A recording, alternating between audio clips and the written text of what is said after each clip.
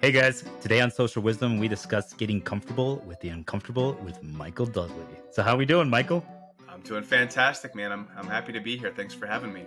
So, I'm curious, what has kind of changed for you over the last year and a half? I just made the decision to make a move and to leave a company that I was only with for a year, and that can be tough. As a sales rep who's been doing sales for a while and has had success, could actually take a step back and you wouldn't just do anything for a sale.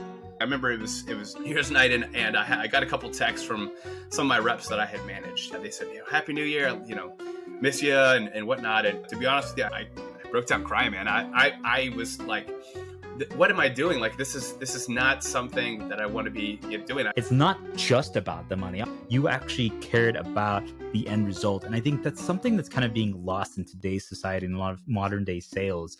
We're living in a world and we try to do so many things to try to keep ourselves comfortable and try to close ourselves off from everybody else. And so that's kind of why I propose to you, one of my tips is just being comfortable in the uncomfortable. That's one of your first keys of advice that kind of brought you to where you are today. Yeah, I think a good example would be, I think everyone wants to be standing on stage and winning an award, right?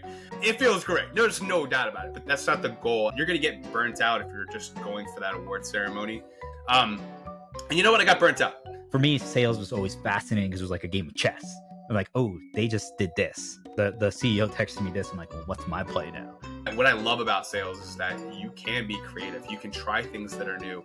And honestly, the new things are celebrated. When I talk to people about Vidyard, they're like, geez, no wonder I'm not closing deals. I think because of all my experience growing up and getting to know people and getting comfortable, befriending people very quickly, I became very good at what I would call, honestly, a superpower is the power of simulation. So I can kind of predict what's going to happen. I feel like Queen's Gambit, just like going on the chess pieces on the ceiling. Yeah, exactly. I'm like, there's a lot of people that actually need to hear this because as much as they can resonate with my message, hearing it from you not only confirms it, it validates it as well. People don't want the Instagram version of yourself where you're only posting the highlight. If you think about any hero that that we're drawn to, they go through some valley where they learn something about themselves, and then like the phoenix, they rise. I'm sure some people are gonna be like, hey, well, why are you doing that? Why would you do that? You almost feel like that's you rising up and it's like, hey, this is what I want to do, this is who I really was, but you guys just never really understood.